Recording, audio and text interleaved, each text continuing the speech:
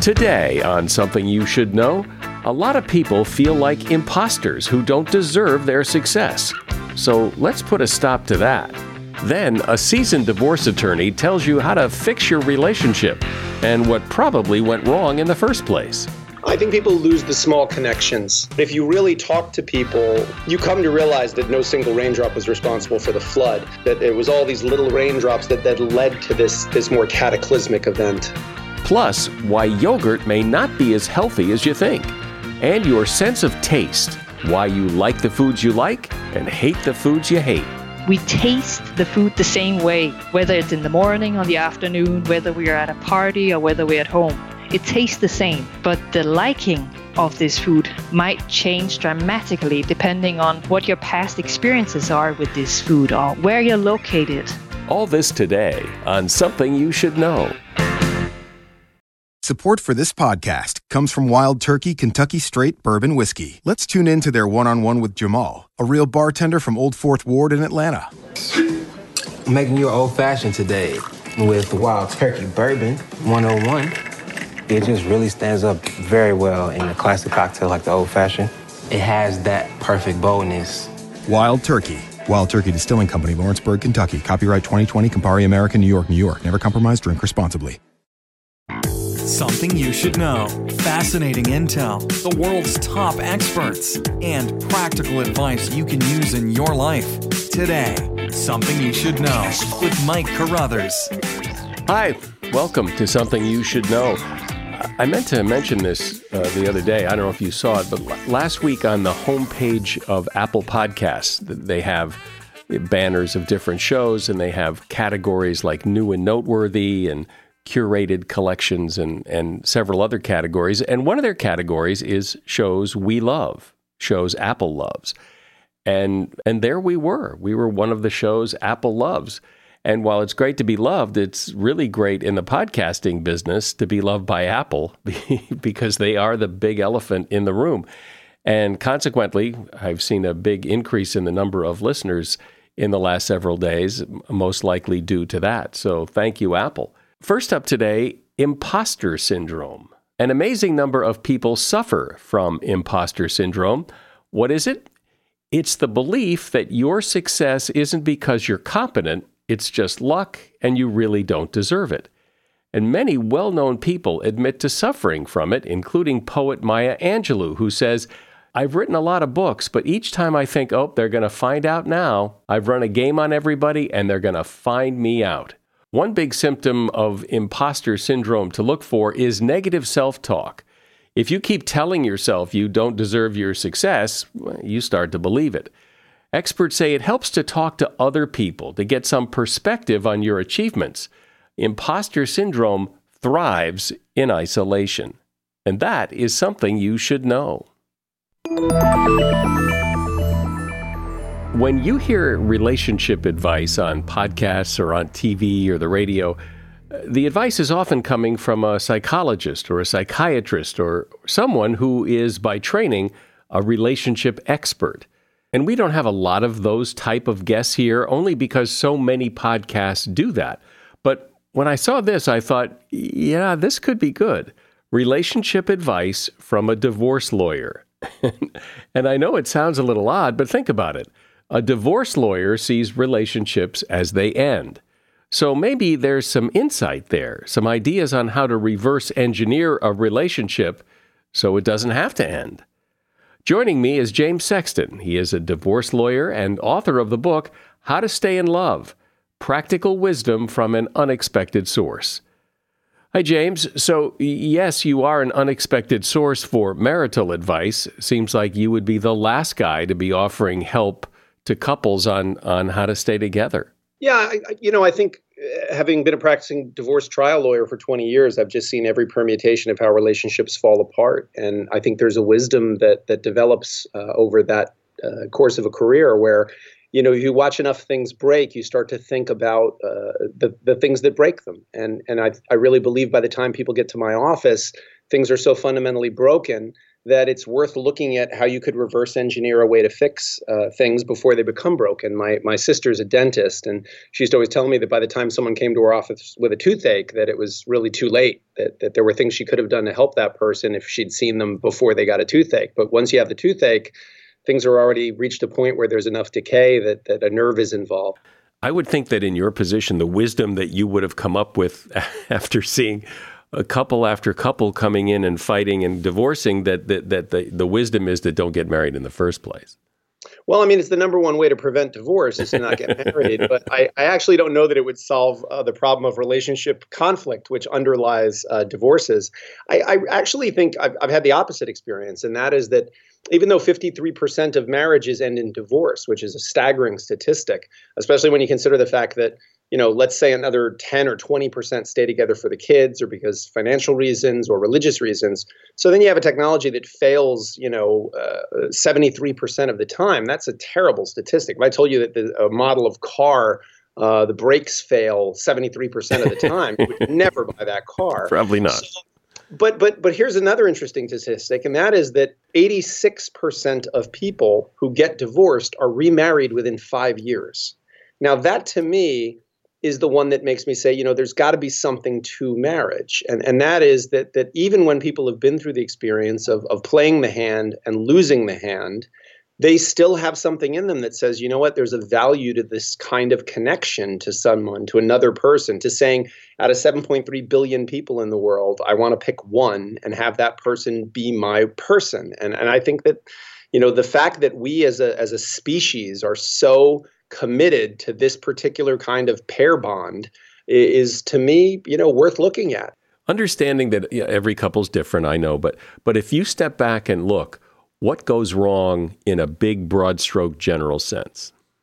I think people lose the small connections, and that the small connections eventually lead to large disconnections. I think people fall out of love. Tom Clancy in The Bonfire of the Vanities, one of the characters is talking to another about his financial bankruptcy. And he says, how did you go bankrupt? And he says, well, the way everyone goes bankrupt, very slowly and then all at once. And I think that that's what happens in marriages, that people fall out of love very slowly and then all at once. There's some major factor, some marriage killer that lands them in my office, usually infidelity, financial impropriety that gets discovered, something major. But if you really talk to people in the way that I have over the course of my career, you come to realize that this was really that no single raindrop was responsible for the flood, that it was all these little raindrops that led to this more cataclysmic event. And so I would say small connections are really the key, maintaining the small connections. Which means what? Things like what? I think just the small kindnesses that we show to people when we're wooing them or when we're enamored with them. I think there's an intoxication in romantic love that happens sometimes very quickly for people, and sometimes is revealed in the smallest kindnesses, the opening of the car door, the sliding the sugar across the table because you remember that this person likes to take sugar with their coffee. The leaving a little note in the morning when you head off to work saying, just thanks for last night. It was so lovely. Or just sending a quick text, I got to the mall safely and have a nice evening. Those small courtesies, those small kindnesses that when you're trying to, look, we all know that when you go for a job interview, you present your best self. And when you first start a new job, you present yourself, in the best possible way because you want to make a good first impression. And then perhaps over time, you start to take for granted the fact that you have this position and maybe you don't put on your best performance every day, at least not a first week worthy performance. I think it's the same thing. We become used to, we lose the knowledge or the awareness, I should say, that love is not permanently gifted, it's loaned, and that the person chose us out of 7.3 billion people, and that we should be guided accordingly in our small gestures that remind that person we care about them, and that their pleasure means something to us, and that that they have value to us. But we've all heard, and I think bought into this notion that that romantic love must fade. It must go away because nobody can sustain that for a long time. And it's wonderful while it happens, but then reality sneaks in. Yeah, look, I think you're absolutely right in the sense that there are certain levels of romantic connection that I don't think can be advisably sustained. I mean, I guess if they could, it might be lovely. But, that feeling of electricity when a new romantic attachment, brushes up against you, that you feel, that intoxication that you feel when you're newly in love. I don't think any of us would get anything done if we walked around like that, 365 days a year for a couple of decades. But that's not to say, I don't think it's binary, that it has to be, total disregard and taking for granted of someone, which I think we see a lot of, or total intoxication. I think it has to do with maintaining a certain symbiosis or synergy where you focus on being this person's cheerleader and being kind to them and showing them kindness and love. And that motivates them to want to show you kindness and love, and then their acts of kindness and love, which further inspire you to continue your behavior. I think it's a symbiotic relationship where there's mutual benefit.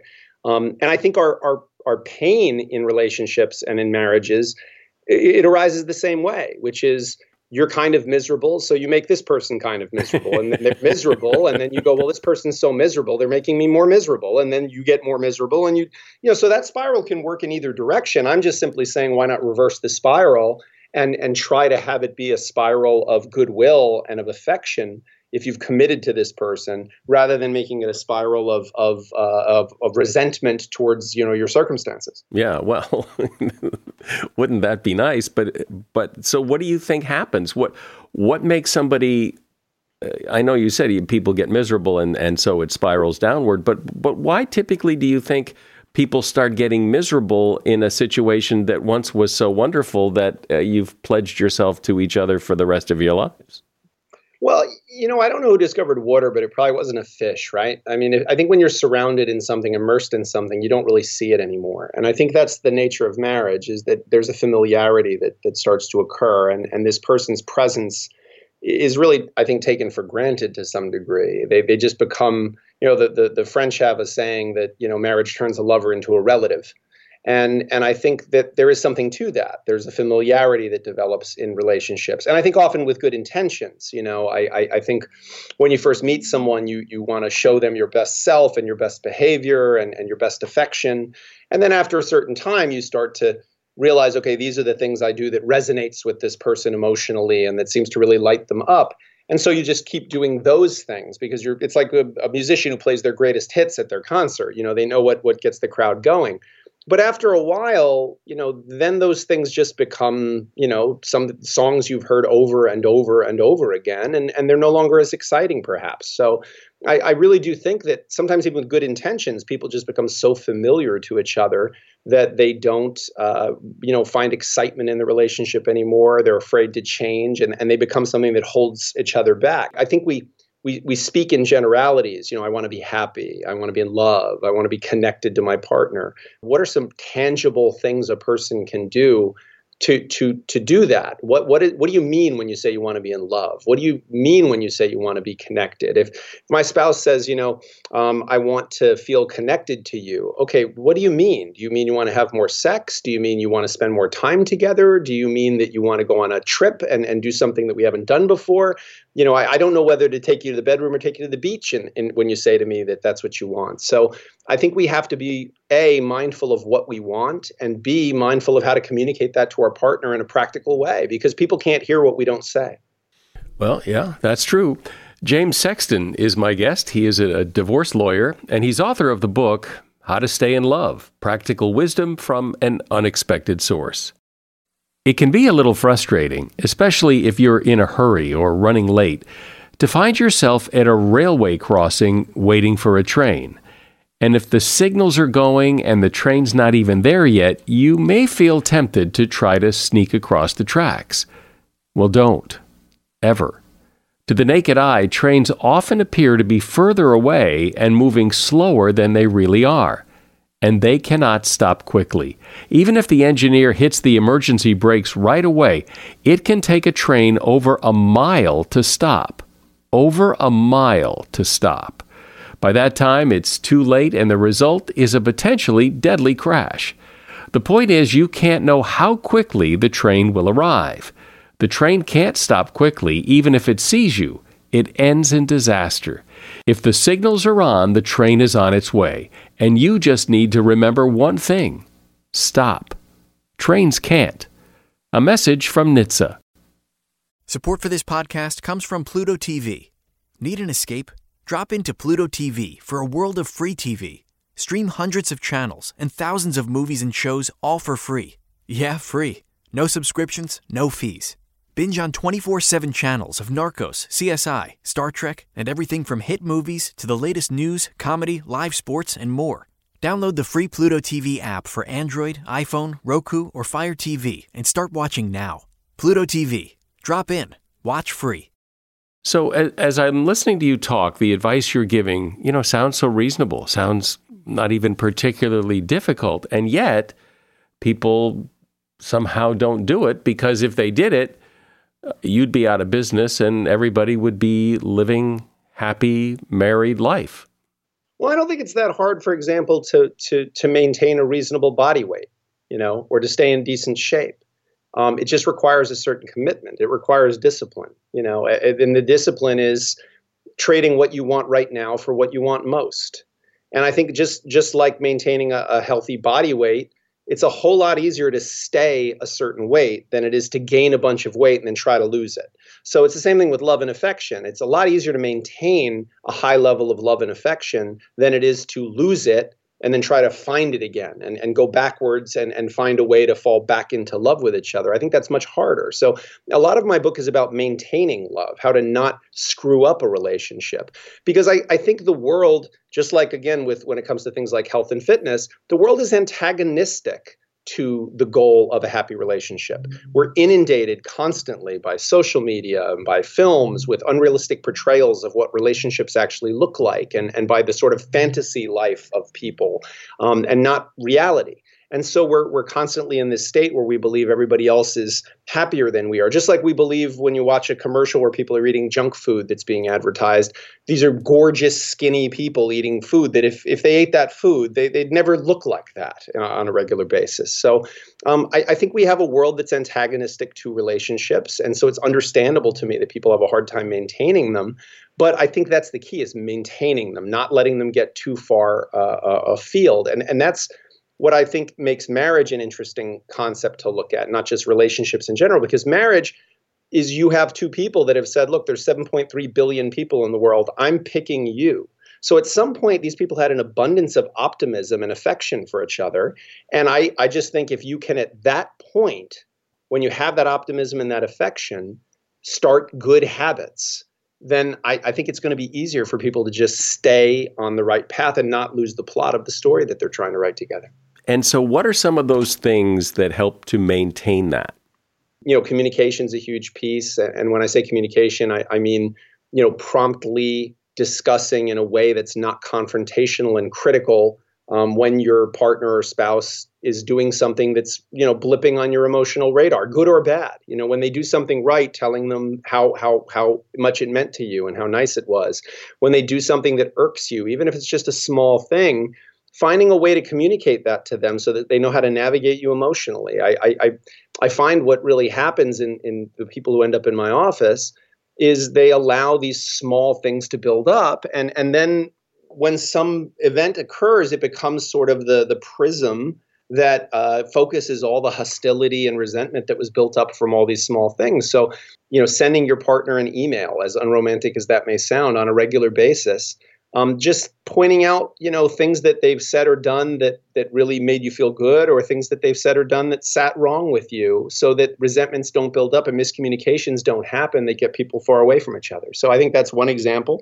And I think there's a lot of other practical examples. I mean, one of the ones I tell people all the time is, if you've ever been to a dinner party with a couple, with couples there, even if the couple is having a tense moment or they don't seem particularly fond of each other, if you ask one of them, hey, so tell me the story of how the two of you met, or tell me the story of how the two of you began dating, or how this person proposed, there's a softness that immediately happens in that person, because they go back in time in their memory to this time when they were so incredibly fond of each other. And I've rarely seen a heart so hardened that they didn't have a softness to them when they tell that story, even if they've been together a really long time. And so I think that kind of mental effect that is really undeniable with most couples, that can be leveraged to the benefit of a marriage. That can be, that can be used, that sense of remembering who this person is and the fact that their love was loaned, not permanently gifted to you. It does seem that in relationships, particularly marriages, which by definition are harder to get out of, that people become disappointed or frustrated or mad. And as you were saying, but if you are kind and you show these little courtesies to the other person, that will in kind, they will do the same in return. But I think there's this, well, I'm going to wait for them. Let them do it. Let them go first. Yeah, and I don't think that's a great way to do things. I'll be honest. I'm critical of that. I think that it's very easy in a marriage to start thinking about what we owe to each other. And the truth is, you don't owe anybody a marriage. You don't owe anybody your affection. You don't have to get married. But if you've made the choice to get married or even to be in a committed relationship with another person, you've decided that you want this person's happiness to be tied to yours in some way. And I think you have to think about not your obligations, but what will make that situation the best for all involved, for yourself as a self-interested person, and also for your partner. I mean, one of the examples I talk about is that, constructive criticism, while constructive, is still criticism, and nobody likes being criticized. I had a relationship where the woman I was dating, I'm a lawyer, so, during the week I'm clean shaven and wearing a suit. And on the weekends, I like to give my face a break and not shave for a day or two. And I tend to grow facial hair pretty quickly. And, she would say to me after a day or two, like, oh, like I hate the stubble. Like it just, it scratches my face, and I don't really like it, and did that. And it welled up in me feelings of, well, you know what, I shave all week. And like, this is something I get to do for 2 days, is not have to shave. And I don't know why this is like, you should be happy I'm kissing you to begin with. Like, and those are the feelings I would have. It's not necessarily what I'd say. It's kind of indelicate.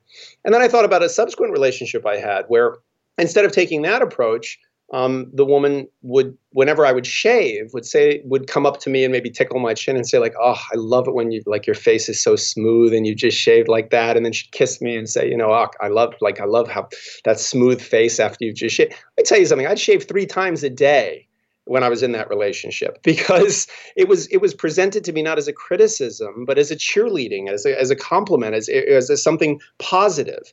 So rather than, for example, if you feel like your partner, is in a routine or a rut and always likes to do the same thing, well, find some small thing that they did differently and praise that. Say, oh my God, last night when you ordered, this instead of ordering that, like I thought that was so sexy, or I thought that was such a cool thing, that you're always willing to try new things. And I really think that's exciting. We should do more of that, And I really believe that kind of positive behavior modification, if you will, is way more productive than just sitting around and wallowing in the, well, you used to do this and now you don't, that I think is just destructive.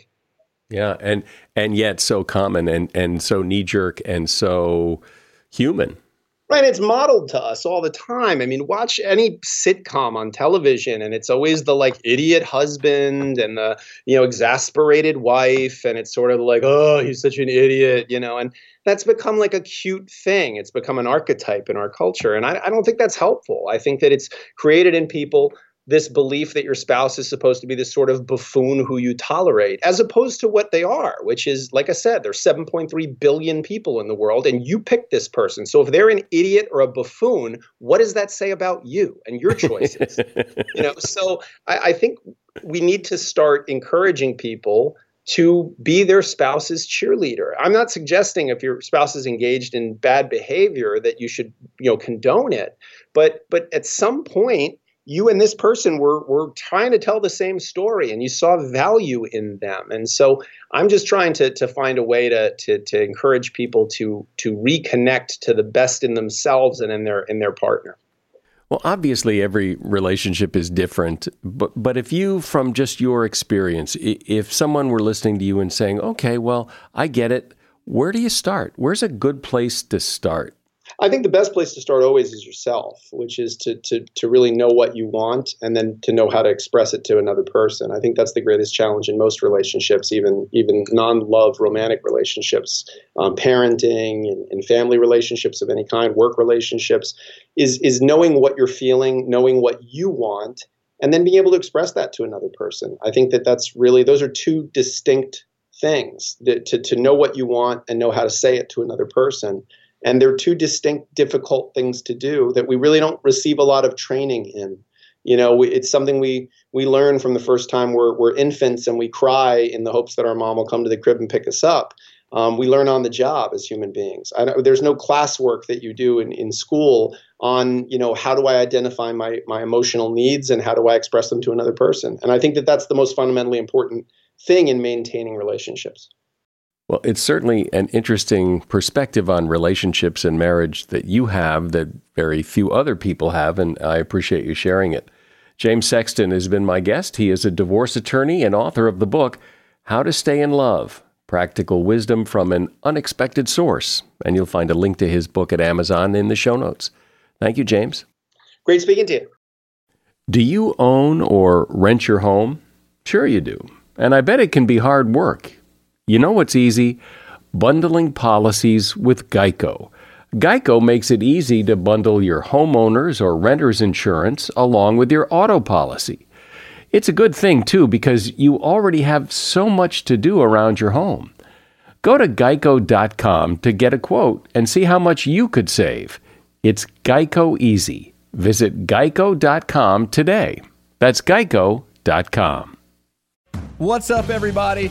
I'm Graham Bunn. So excited to introduce you to Country Shine, where we're talking all things country music. That's right, and I'm Cameron Irwin, co-host and resident country girl at Tinseltown, here to welcome you to the family. Every Tuesday, we'll update you on the latest in country music, culture, and community. And on Fridays, I'll bring on country musicians and all the biggest names in the game. It's a gathering, and we want you here. You can listen to Country Shine with me, Graham Bunn, for free right here on Spotify.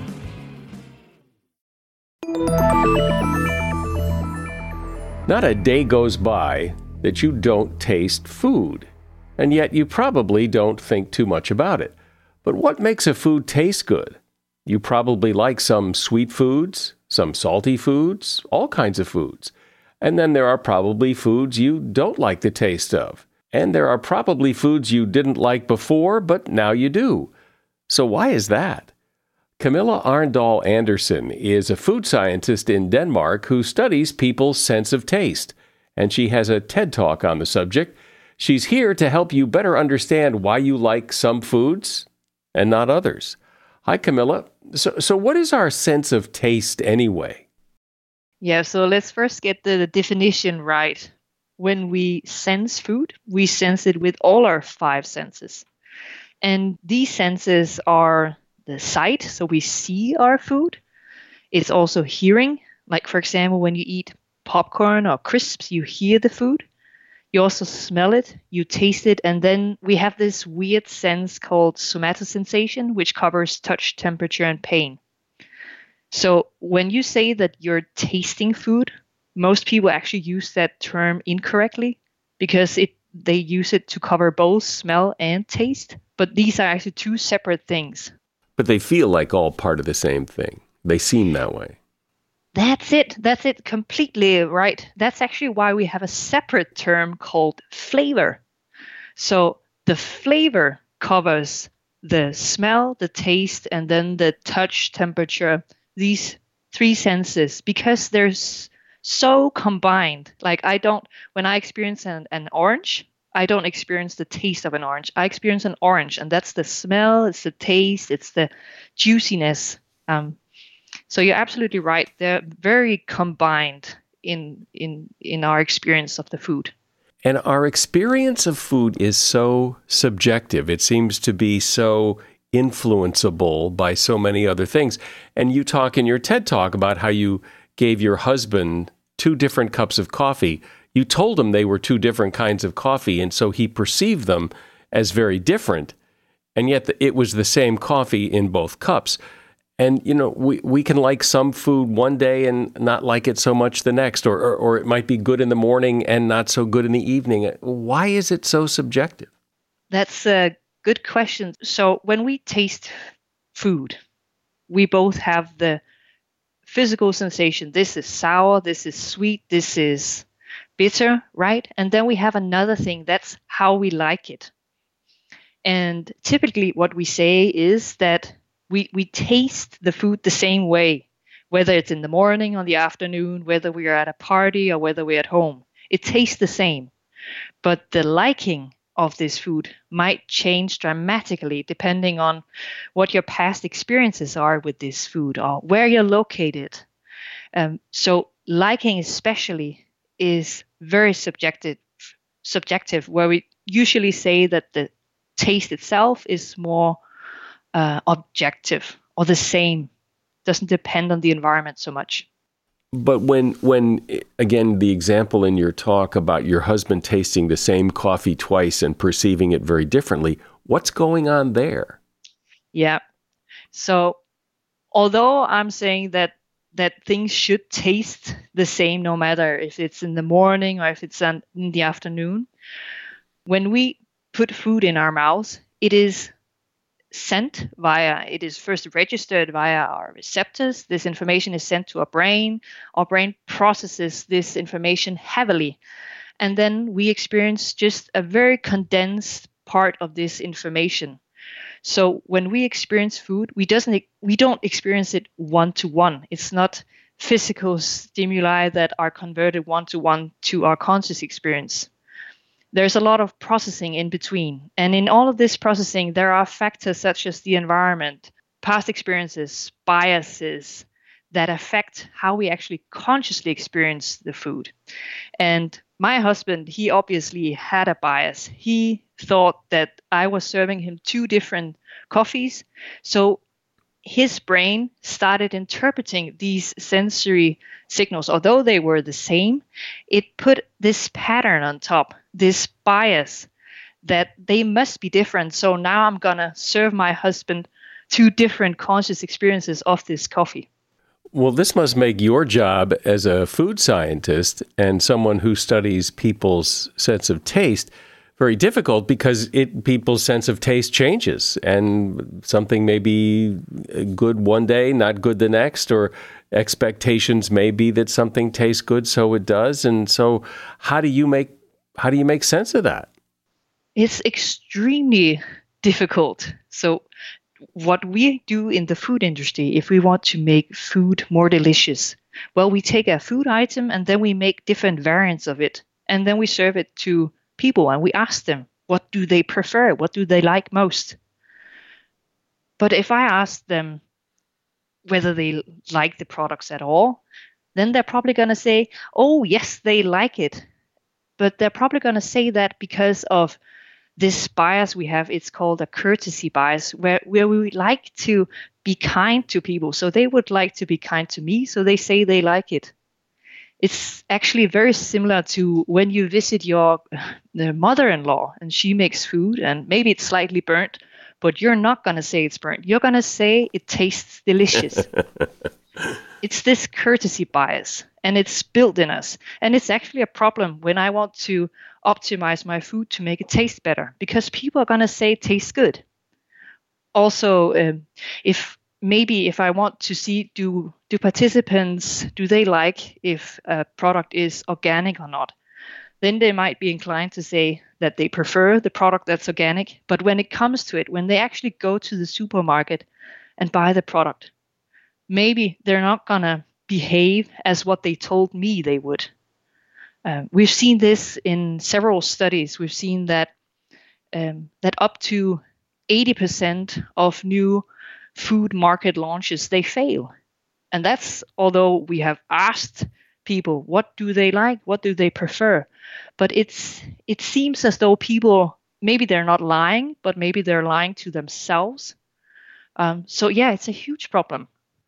Is there a sense as to why it is that some people love a certain food and other people hate it? Can you just chalk it up to that's just preference? I mean, for example, some people, like, I love beets. I love to eat beets, but a lot of people really hate beets, and I can't understand that. They taste great. But why is that? Is it conditioning? Is it expectation? Is it just because their parents hated beets and now they hate beets? What is it? Yeah. So when I said before that it is assumed that we all taste the same, there are studies that say that we don't taste exactly the same. There are some people that are more susceptible to bitter compounds, for example. They simply have receptors that can detect certain bitter compounds better, which means that if a beet is more bitter, which it's bitter, then these people would experience this beet as more bitter. And bitterness is usually a taste that we need to learn it. Like we don't like beer the first time we have beer because beer is bitter. But once we've tried it a few times, we learn to like it. But it could also be, as you say, it could also be that your conditions, maybe your grandmother made a nice dish with it. It could be a lot of reasons. Another thing that I find interesting too when you eat or drink certain things is the temperature. Like when you drink like a glass of wine, and if it's really cold, you kind of taste the cold and you don't taste the wine because it's so cold. Whereas if it was a little warmer, you would taste the wine and you wouldn't notice the cold so much. Yep, temperature, it's extremely complicated how we sense food because temperature will affect the taste and the smell. Higher. So, for example, you know this from ice cream. Melted ice cream will taste incredibly sweet. But if you eat it frozen, then it doesn't taste as sweet. So temperature modifies the sweetness, for example. So that's the taste. But temperature also modifies the smell. And I think when you say you taste red wine, I think most of it is actually smell. It's the aromas that you're detecting. And this is a tricky part. I think that's why most people, they confuse smell and taste. It's because this smell, we actually smell also via our mouth. It's not just via our nose from the outside. So just a super neat trick to figure out whether you're tasting the wine or whether the effect is a smell. Then take the wine in your mouth, or maybe actually stop, have the wine in the glass, then pinch your nose real tight and take a sip. Take a sip, and while you're pinching your nose, it might be a bit difficult. It's possible. Trust me. And then you'll feel the taste, and just the taste. And then let it set for a while. Then remove your fingers, take a deep breath, and now you'll get the aroma from the wine. So that's a really neat way to figure out what is the aroma I'm sensing from the wine, what is the taste I'm sensing from the wine. It also seems that expectation plays a big role in this, that at least my experience. And here's a quick story. I went to a winery. It was an apple winery. And they had all the glasses out. Oh, taste this, and this is really good, and oh, smell, and you'll sense the thing. And it was this big, production. It was a big presentation, and by the end of it, you're thinking, yeah, this is pretty good. And then I bought a bottle of it, and I took it home, and it was horrible. And it was the same thing I was drinking, but I was kind of caught up in the show, and but objectively, this stuff was terrible. Yep. I also think that's why so much money is spent on marketing. I once heard of a study that said that one could measure that people actually preferred Pepsi, but they kept on buying Coca-Cola anyways. That the marketing can do a lot. It can, because we don't really think about the taste. We don't close our eyes and do a test like what I did on my husband, but maybe you should. Right. Well, when you go into a fancy restaurant, you have an expectation. The food here is probably pretty good, just because there's tablecloths on the table. It's decorated well. Has nothing to do with the food, but you just assume that a fancy restaurant like this with expensive menu prices, food's probably pretty good. Exactly. So that's when my husband, he came home and he said that, Camilla, I found this new fantastic yet very expensive coffee, and it's much better than the cheap one. That's when I was thinking, just like you're thinking right now, that that this is just an expectation effect, and just a small blindfold actually showed me this result. So yes, you're right. Is there any food that everybody likes? I imagine people generally like sweet things. I mean, it's hard to imagine somebody doesn't like sweet things. But are there foods that pretty much everybody likes? Just going back to that sweet thing, we actually typically studies, they would group people as sweet likers and sweet non-likers. There are several groups, and that's because some people, when you increase the sugar concentration, then at some point they start disliking because it becomes too intensive. And depending on how you like that, you can actually group people. And I think it's a trend as you get older, you dislike sweetness more and more. And whether there is something that all people like, well, there are these very cute studies on babies where scientists, they put sugar water on babies' lips, and then they see the baby smacking, and they interpret this as a liking. So they like it even before they've been taught what this is. So they interpreted this as an innate liking response to sugar, and explained it as a vital cue that was used through evolution, because sugar meant that the fruit was ripe, meaning that this is when there are ripe fruits has a lot of vitamins and carbohydrates. So sweet food would indicate calories and vitamins. So sweetness is a good sense to have. Same with bitter. Poisonous compounds often taste bitter. So babies are typically seen to retract from bitterness put on their lips.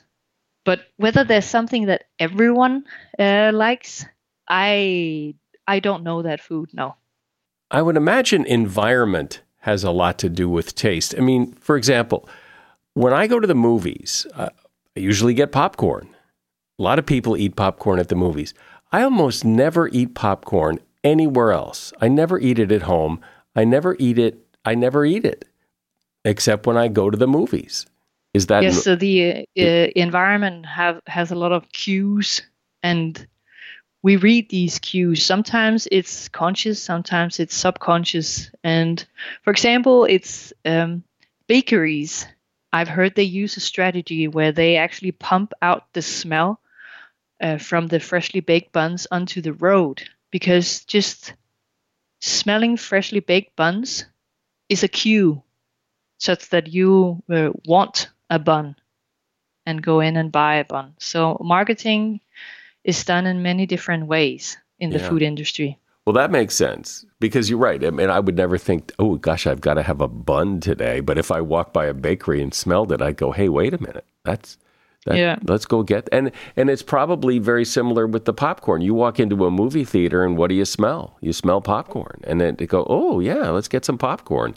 But I don't smell popcorn in my house, and, walking around. So then I never think of it. And yet when I eat it at the movie theater, I really like it. But then that's it. Well, this has been really interesting and explains a lot of why some people love some food while other people hate that food. And some people like some food when they're kids, but don't like it when they're adults. And it's really interesting how subjective it all really is. Camilla Arndal Andersen has been my guest. She's a food scientist in Denmark, and she has a TED Talk on this subject. There's a link to that in the show notes. One of the benefits of eating yogurt, supposedly, is because of all the good bacteria that's in it. That bacteria is supposed to be good for your gut and for your digestion and a host of other things. Well, science says otherwise, according to journalist Ed Yong, who has researched this extensively. The bacteria in yogurt are not the kind of bacteria that do you much good, nor is it high enough in concentration. It basically just passes through you. There isn't a lot of evidence to support the claims that the bacteria in yogurt is beneficial, which is why the claims made are usually very nebulous, like promotes gut health, which basically means nothing. The bacteria in yogurt is not necessarily the best bacteria. It's in there in part because it's easy to manufacture. And again, the concentrations of bacteria in yogurt is very low. So yes, adding good bacteria may have health benefits, but not the bacteria in yogurt. And that is something you should know. We appreciate ratings and reviews, and it only takes a second to leave a rating. Just go to Apple Podcasts or wherever you got this podcast and leave a rating. I'm Mike Carruthers. Thanks for listening today to Something You Should Know.